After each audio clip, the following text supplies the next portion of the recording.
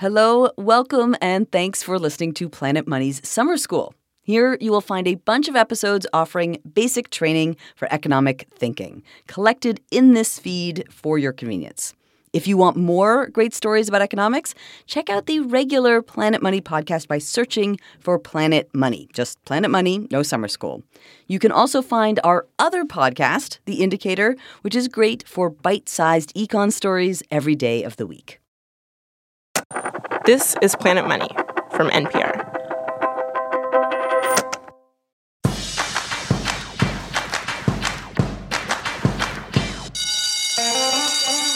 Hello, and welcome to Season 2 of Planet Money Summer School, a course about big economic ideas without the big textbook. In fact, no textbook.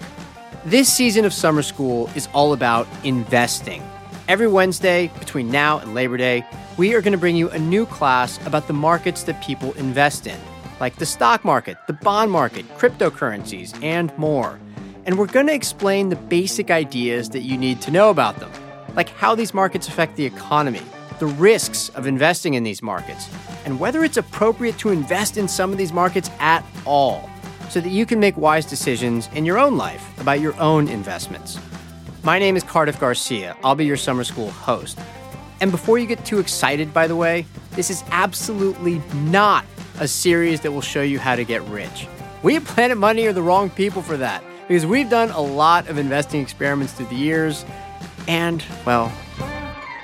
So we lost $9. Not terrible. Not terrible, he says, but the price of gold went up and we lost $9. Oh my God, the value of our Ethereum is plummeted. Wait, what? So that means of your $100, you get $99.84 back. Of course, making money was never the point of all those experiments. The point was to understand the often baffling world of investing a little bit better. And that's also the goal of Planet Money Summer School. So throughout the series, we are going to be listening to some classic Planet Money episodes to learn about the financial lessons hidden inside. And we'll be discussing those lessons with some world-class professors. For today's class, 2 such professors. Allison Traeger is a senior fellow at the Manhattan Institute, a think tank, and she's the author of a book about risk-taking called An Economist Walks Into a Brothel. Allison, hello. Hello, thanks for having me. And our second professor is Mihir Desai. He teaches finance at Harvard Business School, and he's the author of his own book called How Finance Works. Mihir, welcome. Hey, great to be here, Cardiff. Well, let me ask both of you a question to kind of kick off the whole series. Let's say we were right now in a classroom, and I gave each of you a chalk, because apparently this is a classroom from the 1950s, okay? And I said, hey, can you each write on the chalkboard one really big lesson that you would want students to take away from a summer school series about investing? Allison, what do you think that lesson should be? I'd be like, investing's about risk. That investing is about risk? Yes. Okay, what does that mean? Well, because the point of investing is moving money through time, right? You want to move money into the future. By that, you just mean that choosing not to spend the money today and not to just let the money sit in a bank account. Instead, what you're talking about is taking a risk with the money and investing it because you hope to have more money in the future if your investments pay off. But of course, by taking a risk, you might also lose money. That's what it means to take a risk. Exactly. And either it's going to be bigger, smaller, or the same. So if you take more risk, it might be bigger, but it also might be smaller. But if it's going to be the same, it's probably because you didn't take any risk at all. Okay. Mihir, what do you think is the big lesson? Yeah, so learning about investing is not just learning about stocks. Learning about investing is about a lot of the big decisions you make in your life. Buying a home, buying an education, really doing anything that requires you to think about risk and return. And that brings us to today's class, the stock market and a cow named Penelope.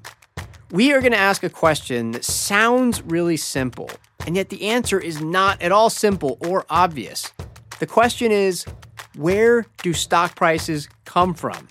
Today, we will present 2 theories about what determines the price of a stock. 2 theories that seem to contradict each other, even though it's possible that both theories are right. Class 1 of Planet Money Summer School begins right after this. Good question. That's a really good question. It's a great question. This is free therapy. Thank you for asking me that. God, that's such a good question. That's an interesting question. But what Fresh Air interviews are really about are the interesting answers. Listen and subscribe to Fresh Air from WHYY and NPR. Okay, we're back. Everybody, please take your seats. Planet Money Summer School is now in session. Today, we are going to look at how the stock market works. So, Allison, here's where I want to start, okay? Let's say the three of us pooled our money together and we decide to buy some shares of, I don't know, Microsoft stock, right? What exactly do we have now? Well, you own a little piece of Microsoft, so you have a claim on all their future profits.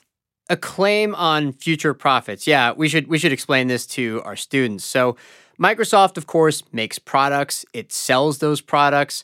And then after it pays for all its costs, like paying its workers and buying equipment and things like that, it has money left over. Those are the profits. And so as owners of Microsoft, we have a claim on those future profits, which, of course, sounds like a pretty good deal.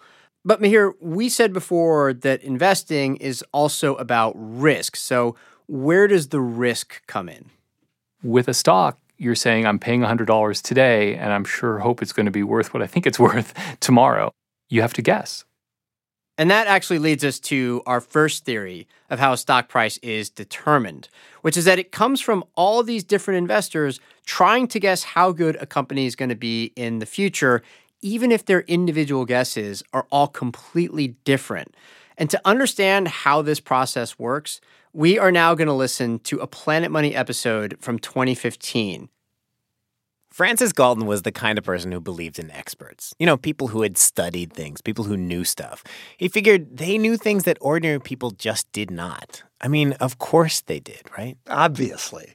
One day, Galton goes to a country fair. This is about 100 years ago in England. And there's this contest going on at the fair. Guess the weight of the ox. Galton's a scientist and a statistician, and he figures, hey, I can do an experiment here, right? He figures I'm going to take everyone's guesses, take the average, and compare that to the actual weight of the ox. We heard this story from James Surowiecki. He writes about economics for The New Yorker. He thought what you were going to end up with was a really flawed guess, because in his mind what you were doing was you were taking guesses of a few smart people, a few mediocre people, and then a lot of morons, because he basically thought everyone was dumb. So he figured the group's guess was going to be way, way off the mark. The contest organizers gave Galton the little slips of paper with everyone's guesses on them. He took them, calculated the average. The average was 1,197 pounds. And the ox? The ox weighed 1,198 pounds. So that, in other words, the crowd's judgment was essentially perfect. 1 pound off? 1 pound off. This is super creepy. Right? like what's going on here? Is there some kind of collective unconscious magic? It's like a Ouija board or something, right? But the idea that underlies this, it is everywhere. It's the idea of the stock market. You know, thousands of random people buying and selling shares. Like when you hear that Apple stock went up or the Dow plunged. That's basically people guessing the weight of an ox. Yeah, it's everywhere, right? It's the price of oil. It's the price of orange juice. All kinds of things that are really important to the world work exactly this way. But why should it work? Why should a bunch of random people, a lot of whom have no idea what they're doing, somehow magically produce an answer that makes sense? Does this really work? And if it does, why does it work? Hello and welcome to Planet Money. I'm Jacob Goldstein. And I'm David Kestenbaum. Today on the show, Mr. Galton, we redo your experiment. We came up with a plan to repeat Galton's experiment. Find a fair and a cow and a big scale to weigh the cow. And then in secret. And then we were going to throw the question out to the crowd. Ask the world, how much does this cow weigh? We didn't want to just limit it to people at the fair. So we figured we'd take some pictures, post them online, and ask the whole world to guess. A few weeks ago, we went to the Burlington County Farm Fair in New Jersey. We met Penelope the cow in the dairy tent. She was sitting quite happily on a bunch of hay. Kirsten Kuzmich was taking care of her. Can you just describe what she looks like? Yeah, she's mostly black. She has white legs and she has a white spot in the middle of her head, but she's a big black cow. What did you just say? I said holy cow without even realizing what I was saying. She's much bigger. She just stood up. She's walking out of the barn now, and she's way bigger than I thought when she was sitting down. We took some pictures of you, Jacob, standing next to the cow for scale. And just for fun, we decided to ask people at the fair how much they thought Penelope weighed. As it happened, it was Kids Day, so there were a lot of kids around. Hi, Penelope. Which was fine, they're non-experts. What's your name? Caleb. How much do you think Penelope weighs? 6 pounds. How'd you come up with that number? Because I'm 6 years old. You guys want to guess how much this cow weighs? 1,600 pounds. Like 6,000. Yes. Okay. Do you know how much you weigh? Not at all. I'm sympathetic. Looking at Penelope, I had no idea how much she weighed. Like, I didn't even know how to think about it. Did she weigh more than my car? Did she weigh less than my car? I don't even know how much my car weighs. More than a cow. I'm going to say more than a cow. We found an older group of kids, and yeah, they also guessed on the low side, but they had this bigger problem, this really more worrying thing. And it was a problem that adults also seemed to have. And it was this. The first kid said a number, and then all the other kids said basically the same number, numbers that were like too close to the first kid. It's like they were incapable of guessing anything different. My name's Issa. And Issa, how old are you? I'm 10. And how much do you think that cow weighs? 200 pounds. My name's Gabriella. I'm 10, and I think the cow weighs 300 pounds. My name is Kid. I'm 7 years old, and I think the cow weighs 300 pounds. Oh, Caleb. People are not that different from cows. We heard. If we don't know something, we look for a leader, even if the leader maybe doesn't know anything. Penelope finished chewing, and we took her over to be weighed. Easy. Whoa, whoa, whoa. Yep. Okay. It's 1,355 pounds. We're good? 1,355 pounds. We walked Penelope back to the dairy tent, and then we went home. The next day, we posted photos online of the cow and you. And me, right. I was there to give some sense of perspective. We put you on the tractor scale. Yes, 165 pounds. That's how much I weigh. Then our colleague Kwok Trung Bui here put it all up online. Guess the weight of this cow. And the idea was, our hope was that lots and lots of people would guess. Because the fundamental question here, the thing we're trying to figure out, is if you have a bunch of random people making their best guess at something, do you get close to, the truth? Do you get close to the right answer? So we put it up, and we waited for the results to come in. We left this up online for 5 days, let people guess for 5 days. Our colleague Bui tallied it all up. David, you and I came into the studio. We didn't know the results, and Bui came in to give us the numbers. First of all, how many people guessed? So the number of people that guessed, 17,205 people. 17,000? That's legit. That's good. That's good. It's as if you got like a small town to all guess. Bui took those guesses, added them up, and calculated the average. This was the big moment. You guys ready? 1,287 pounds. 1,287? Penelope actually weighed 1,355? Pretty close, right? So that's to within 60-ish pounds? That was pretty impressive. Yeah, I mean, they're only 5% off, And, okay, sure, the Galton thing was 1 pound off. This isn't that. But remember, this is just a bunch of random people, looking at this little cow picture in their Facebook feed on their iPhone. And here's another amazing thing. When we asked people to guess, we also asked them this other question. We asked, are you an expert? Have you ever worked with cows? Because remember, Galton thought experts might be better. And 3,000 some people answered yes to that question. Jacob, you wondered, were they really, really experts? I mean, sure, these are just people clicking a button online. So we emailed a bunch of them, and we heard back, and they did seem pretty expert. A lot of them were farmers. One of them mentioned the, quote, absence of a visible udder. Actually, a few of them mentioned that. And apparently that tells you something about how old the cow is, how much it weighs. So how did the experts do? Here's the answer. So the average guess for the experts was 1,272 pounds. They're worse. They were worse. It's amazing. So maybe that is wisdom of the crowds. To be fair, the experts were only marginally worse, but they did not beat the crowd. We told Surowiecki about these results, and he wasn't surprised. In fact, he writes in his book, chasing the expert is a mistake. We should ask the crowd. And the fact that the larger crowd got it to within 5%, he said that seems about right to him. When people do versions of this experiment, asking people to guess the number of jelly beans in a jar, for instance, the crowd usually gets it to within 3 to 5%. You know, one of the things that's interesting about this is, even though I've written a book and done this experiment a number of times, every time I do it and every time I hear the results, I'm like, it's not going to work this time. Because the idea is so counterintuitive. You know, it's pretty extraordinary in that regard. The power of this to actually let the group arrive at really good decisions it's eerie. There's something eerie about it, I think. It is eerie, right? Yeah, it is. There's something magical about it that seems magical, I think. It's not magic, it's just math, but it seems magical.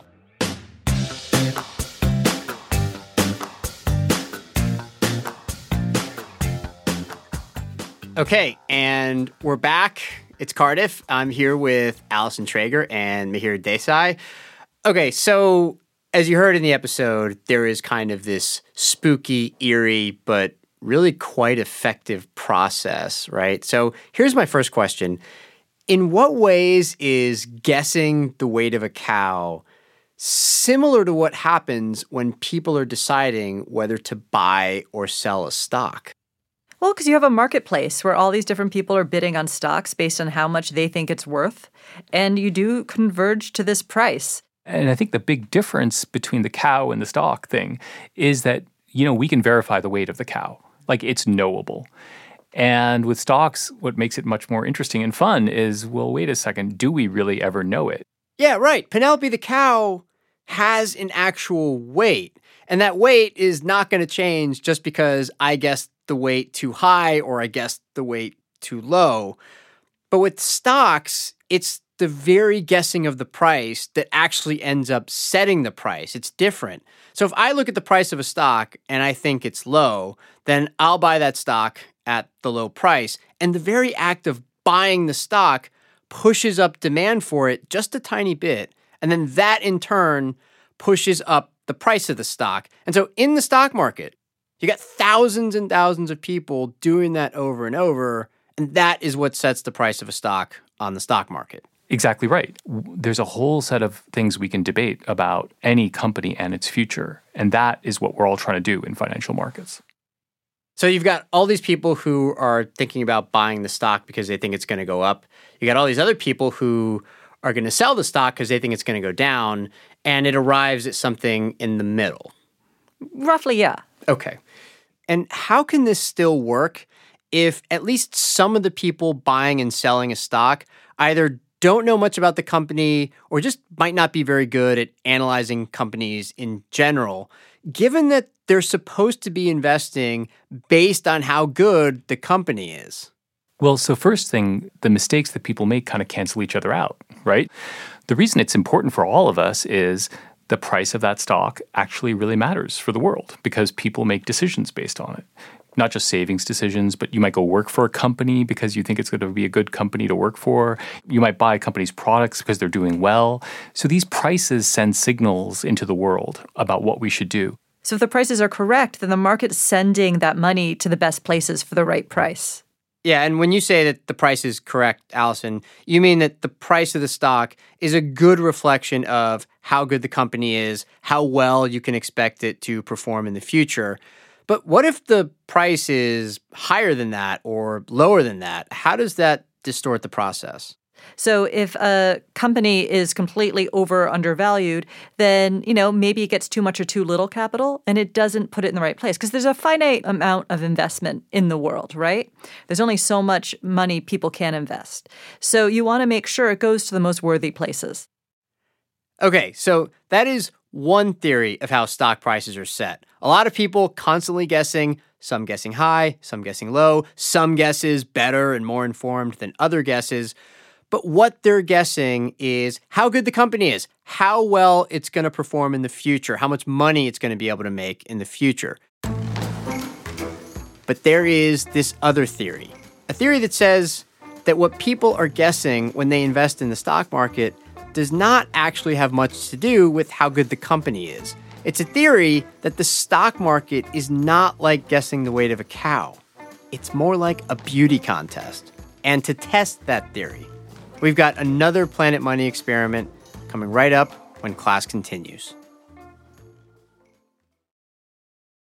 The Indicator from Planet Money is your daily source for economic stories stories that peel back this onion we know as the U.S. economy. Today on the show, desperately seeking construction workers. Forget everything you thought you knew about the unemployment numbers. 10 minutes or less, that is all it takes for us to explain what is going on with all those numbers. Listen and follow The Indicator from NPR. Hey everyone, welcome back from recess. Please take your seats. You are now about to hear a Planet Money story from 2011. David Kestenbaum and Adam Davidson are going to test a theory about the stock market proposed in the 1930s by the economist John Maynard Keynes. Keynes said that a way to think about how the stock market works is to think of it like an unusual beauty contest. Now, people who've read the masterful biography of Keynes by Robert Skidelsky know that Keynes's romantic interests were generally directed at men, but in this case, he imagined a beauty contest of women. So the contest he imagined would work like this. It would be in a newspaper where you put 6 photos of different women. And then you ask the newspaper readers to write in with their vote. And this is the important part. You get a prize if you pick the most popular face. And the reason this is a good proxy for the stock market is think how the stock market works. So you might go around and look at different companies and say, boy, I think Coca-Cola really should be worth $50. And boy, I really like the chances of GE growing in the future. I think they're going to be worth more in the future. But the rational, logical investor thinks about something else as well. They think, well, I have my view of how healthy these companies are. But if the rest of the world has a more optimistic view, they think these companies are going to do even better than I do, that is sort of a self-fulfilling prophecy. I should invest not based on what I myself think, but what everyone else thinks. And this issue of people casting their vote effectively, spending their money in a market based not on what they themselves think is right, but based on what they think other people think is right, is what some people thought could lead to bubbles and manias and many of the distortions that we've seen in the markets lately. So Keynes was thinking about this in terms of a beauty contest, where he was pointing out that the rational, logical thing to do is to try to pick the woman that you think everyone else is going to pick, not necessarily the person you think is the prettiest. In fact, the person who's the prettiest might not actually win. Here, I'll read from what he wrote. Quote, "It is not a case of choosing faces that, to the best of one's judgment, are really the prettiest, nor even those that average opinion genuinely thinks the prettiest. We have reached the 3rd degree, where we devote our intelligence to anticipating what average opinion expects the average opinion to be. And there are some, I believe, who practice the 4th, 5th, and higher degrees." He's just talking about sort of some kind of strange exponential psychological process. This is Pietra Rivoli who gave us the idea to test this out. She's a professor at the McDonough School of Business at Georgetown University. I'm trying to figure out what you think, and you're trying to figure out what the next guy thinks, and that guy's trying to figure out what the other guy thinks, and so forth, and so on. So, I guess theoretically we could go around the world doing this with nobody really thinking for themselves. So instead of deciding what I think the stock should actually be worth, I'm thinking, what does Pietra think? Or I'm thinking, what does Pietra think that Adam thinks that Caitlin thinks? Exactly. And, again, the key danger is that nobody's really thinking. So we decided to do our own beauty contest. We wanted to test this idea that if people are voting based not on what they personally think is beautiful and valuable, but based on what they think other people will think is beautiful, how does that change the dynamic? How does that change how things are valued? And we decided not to use the beauty of human beings. And David, I'm just going to say this because I think it's part of the experimental study, what our thinking was, or at least my thinking was. I'm clearly the most beautiful member of the Planet Money team, and my feeling was I would just get 100% of the vote. It wouldn't be statistically significant, and it might hurt morale. Yeah. So, David, you had the brilliant idea of us focusing not on human beings, but on animals, and not focusing on beauty, but on cuteness. Pietra Rivoli helped us design the experiment, and she explains. So we have 3 animals. We have a kitten who's very cute. We have some baby polar bears, or a mama and a baby maybe, also very cute. And we have something called a loris, which is an animal I wasn't familiar with. And the loris is, surprise, also cute. So the loris, can I just speak up for the loris here? I think I'm a loris guy. I don't know if everyone out there has seen a loris.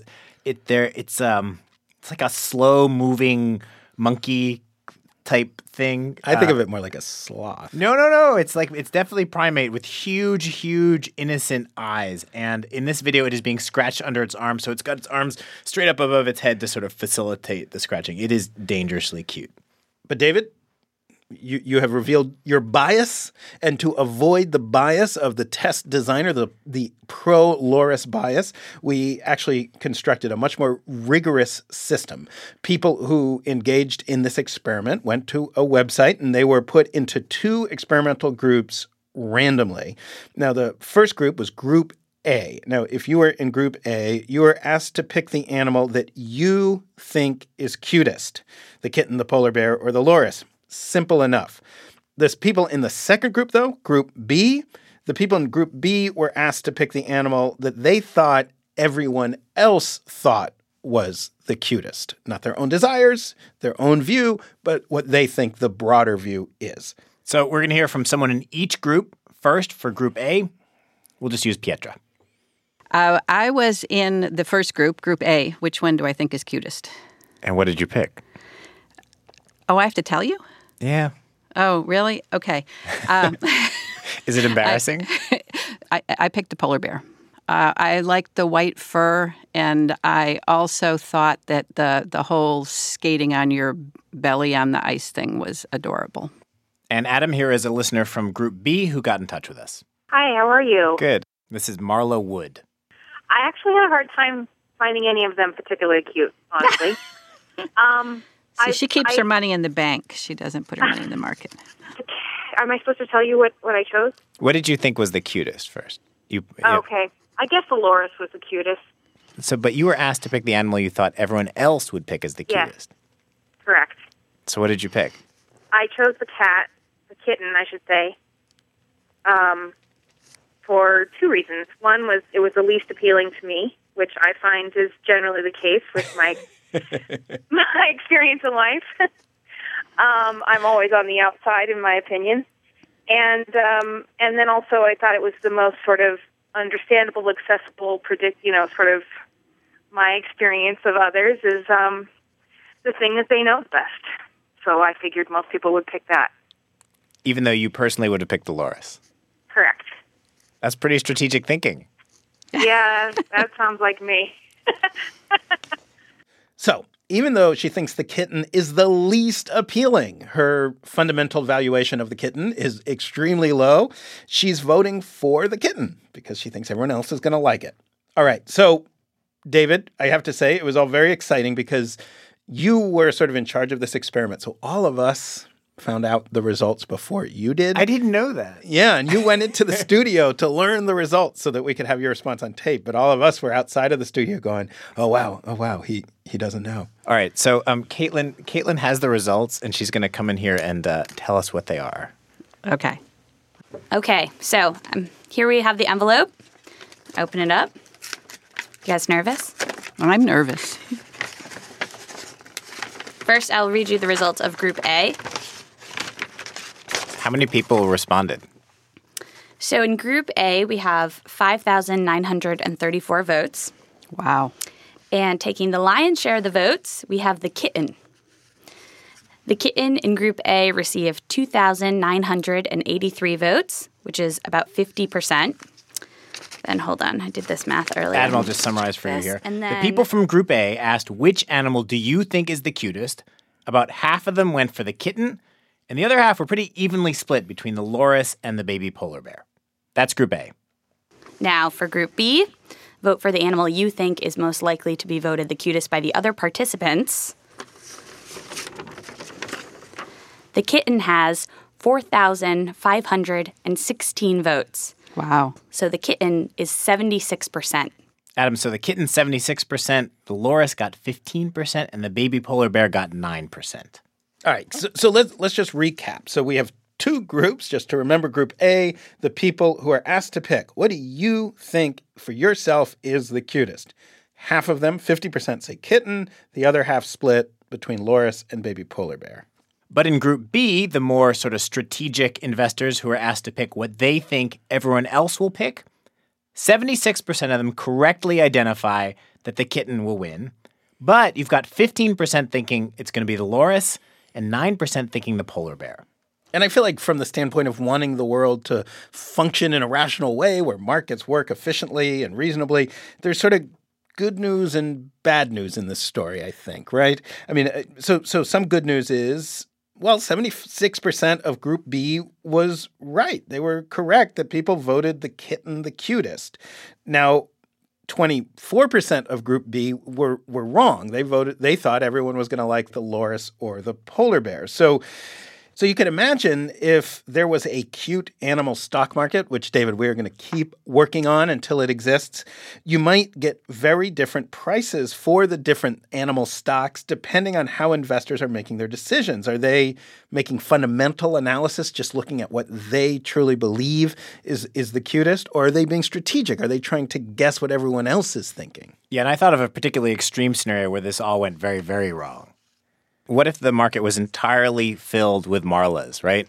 Then basically, there's a huge kitten bubble, and no one actually thinks kittens are cute. That's the danger. A market full of marlas. Oh, no. Oh, no. But this is the other thing, right? It's not irrational. Marla is behaving completely rationally, right? You're trying to pick the stock you think is going to go up. We also have to put a time frame on this, So I think even Keynes would say that in the long run, the prettiest beauty contestant will win. It's just that in the short term, there's a lot of noise, a lot of distortions, a lot of psychological second guessing and so forth. Eventually, over the long term, 4 years, 5 years, 10 years, people find out what the real value is, in our analogy, what the cutest animal truly is. But in the short term, which can last a long time, as we've seen, all sorts of things are happening that are totally unmoored. Because if everyone's choosing based on their true fundamental sense, that seems like a more grounded market. But if everyone's just guessing what everyone else is guessing that everyone else is guessing, then you can see how it can become kind of frothy and insane every once in a while. Hey everyone, it's Cardiff. After a quick break, we answer the $1 million question. Is the stock market like guessing the weight of a cow? Or is it like a cute animal beauty contest? This message comes from NPR sponsor Capital One, offering checking and savings accounts with no fees or minimums, and a banking app to check balances, deposit checks, and transfer money. That's banking reimagined. What's in your wallet? Terms apply. Capital One N.A., member FDIC. Support also comes from Blue Air. Their award-winning air purifiers combine Swedish design with high performance and whisper-silent, energy-efficient operation. Find out which air purifier is right for you at blueair.com. And we are back. So, Allison, Mihir, let's just get right to it. If the stock market is like guessing the weight of a cow, then it means that investors are trying to guess how good a company is, how good it's going to be into the future. And all those guesses are kind of magically reflected in the stock price through the wisdom of crowds. But if the stock market is more like a beauty contest, then investors are not trying to guess whether a company has a bright future. They're just trying to guess what everybody else is going to do. So, which is it?